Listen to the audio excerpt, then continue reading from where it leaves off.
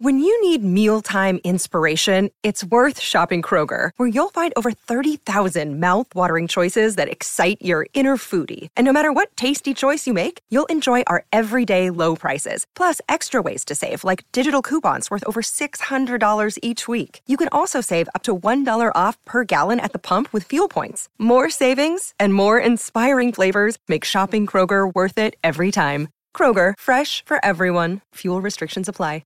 Sportsbet BS hotline, state your emergency. Yeah, it's me punters group. Me mate Davo reckons he bought in. Okay, hang up now. What? And join Sportsbet's Bet with Mates. It's group betting without all the BS. Conditions apply. Gamble responsibly. 1-800-858-858.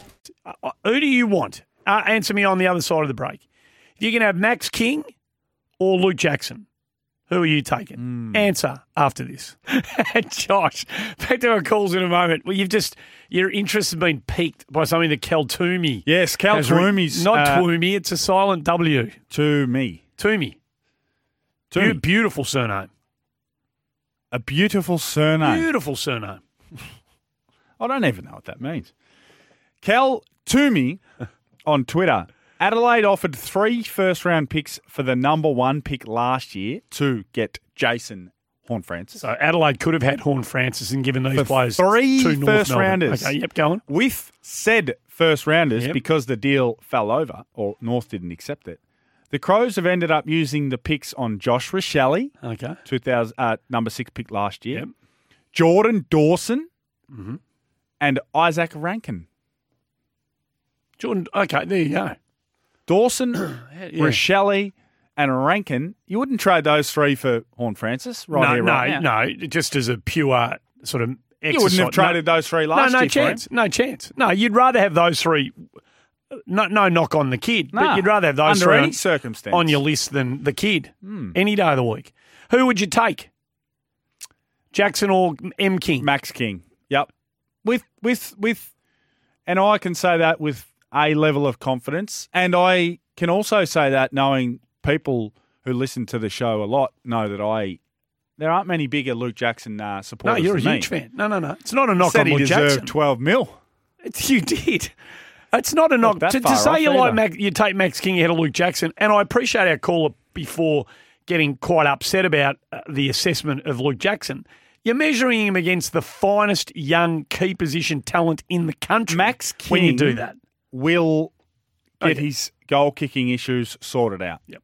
He will, because he's a level-headed young man, and with repetition and comfort of kicking in front of people and comfort of missing 3 in a row and not missing the 4th, he will be a 60-pluser most years. Ron's in Box Hill, has jumped on the line. Where do you want to take the conversation, Ron? Hello, Ron. Rockin' Ronnie out there in bustling Box Hill. What do you got for us? It's Rob. Well, it said Ron on the thing. Rob from Box Hill. Hello. Hello, Rob. Robbie. Thought you were after Ron. Well, Ron, we did have Ron on the screen. His brother Rob will do it. But are you Rob from Box Hill? Yeah, mate. Well, yeah. Give us a bit of a chop out. I wanted to pick you up on the Jackson assessment as well. Go on. We threw Sam Walsh in there as a blue blood and sort of not up to that sort of level. But the thing about Jackson is he's a unique commodity. There's plenty of Sam Walshes that'll come through drafts, the hard-working, hard-running, elite future captain material. There's going to be several in every draft unless he does something incredibly unique with the footy, which he doesn't really do, but he's a great player. The equivalent unique commodity of a Jackson would be a really unique midfielder, whether that's a Judd or a something unique. But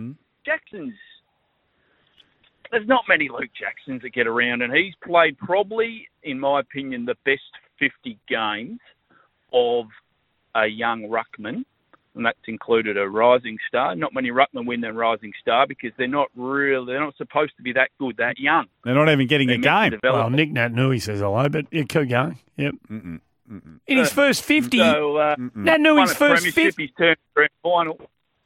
He's done it all, and he should be fetching a lot more than what he got today, and a lot more than the equivalent deals happening, like the Taranto deal and this sort of thing. So on that, Rob, we agree with everything. You've missed my point. It was my point about Sam Walsh v. Luke Jackson, and I think you've slightly missed my point. My point is simply this: with a player like Sam Walsh, and just use him as an example because he's about the most level and bankable kid that's come out of the draft in many years. You know what you're going to get from him. And it's going to be 250 games at a very consistent level. Now, what I said about Luke Jackson, there's no guarantee that Luke Jackson is going to be as good a player as Sam Walsh over the guts of his career. But if he could give Sam Walsh windburn on the way past. Yeah, and that's what if he gets to where some people think he can get to. That's what this time of the year is all about. Of course it is. The predictive nature of what a player will become. Let's not, Rob, let's not sell Sam Walsh short. There are not 4 or 5 Sam Walshes coming through every draft. No. Let's just definitely not get it twisted. No, I'm glad. I didn't want to say that, but I'm glad you nearly tipped off your chair. No, I didn't. No. For good reason, because Sam Walsh, I would probably take Sam Walsh over Luke Jackson. Probably, because I am getting... Well, that does surprise me. I am getting... Well, I know, barring long-term injuries and multiple... I can cop one long-term injury over 12 years because I'm getting 11 years of good footy. Yes. Barring 3 or 4 long-term injuries, I am going to get Sam Walsh, borderline or All-Australian, probably half of those years. Yeah. So I would take that over Jackson and what he might be, because the only nitpickiness I can find with Jackson is the ruckmen are enormous, and I don't know if he stands 200 centimetres tall. No, well, he's even more mouth-watering and alluring than just as a ruckman. It's what he does. Anyway, so we know it. We're it's good. He's 199. Oh, there you go. There you go. Pete's in Gladstone Park. Peter, before you get to the news. I told you not to believe those heights. Welcome, Pete. Fremantle is the new Adrian Dodoro of the draft, mate. If you have a look at their recent history, they paid pick 13 and a future first round for Luke Jackson. That's a joke. Then they held out when Lockie Weller wanted to go back to the Gold Coast, and finishing up with pick 2, which they got Brayshaw with. They need to be sorted out, mate. Well, I think you're giving him a pat on the back, aren't you? I think so. Aren't you giving him a pat on the back? In one way, yes. Well, in one way I am, but surely Melbourne could have held out and got West Coast involved in this deal. They had pick 2. It did seem that well, there was, if you believe some of the speculation, pick 2 was never going to be part of it, and Fremantle's clearly been discussing, life after Melbourne with Luke Jackson and his people for a long time. And maybe West Coast never really got in. Maybe they never got in. No, I think West Coast have decided to, like St Kilda, acquire as much top-end talent as they can. So they're going to split 2 for, what is it, 8 and 12? If Mark McGowan's tweet's right. 2 for 8 and 12, and I like it because, you could get pick 2 and get an elite young kid, but why not try and get 2? Yeah, why not? We're here for Robot Building Supplies. Robot's got it in Berwick BMW. Magnificent crew down there. They've got pre-loved vehicles all over the place right now for immediate delivery. So if you're in the market, get down to Neil Phillips and his team and have a look. Nice work, Stone Cold. Just looking at the release of the West Coast Eagles Pride jumper for the AFLW Pride round that's coming up this weekend. Magnificent jumper the Eagles have put out. That is absolutely superb. Go and have a look at that. It's 10 out of 10 for what it's worth, Joshua. I'm sure it is. For what it's worth. Andrew.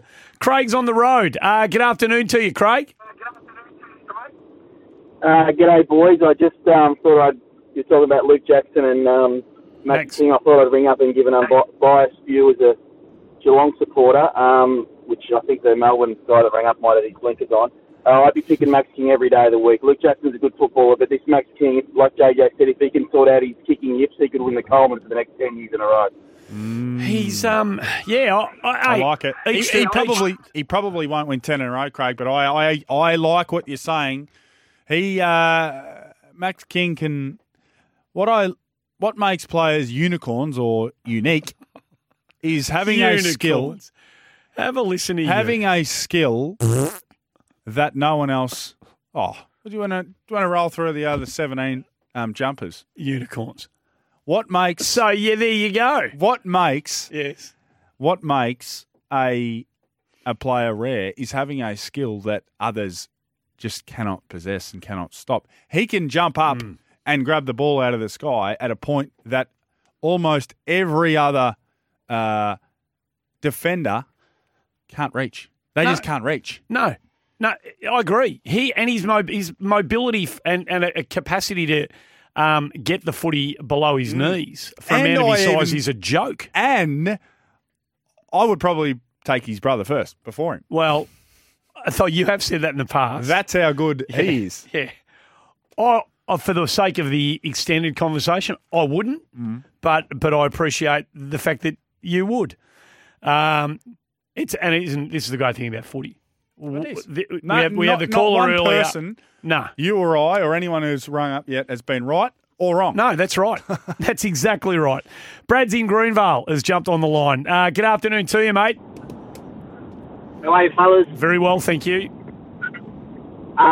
Just in regards to King and Jackson, I just think with the direction the game's going in, there's so much value placed on a utility player compared to Max King, who I'd see as more of an authentic forward with less versatility than Jackson. So, I'd say in that case, Jackson's got my vote. Okay, righto, there you go. So you take the extra strings to the bow.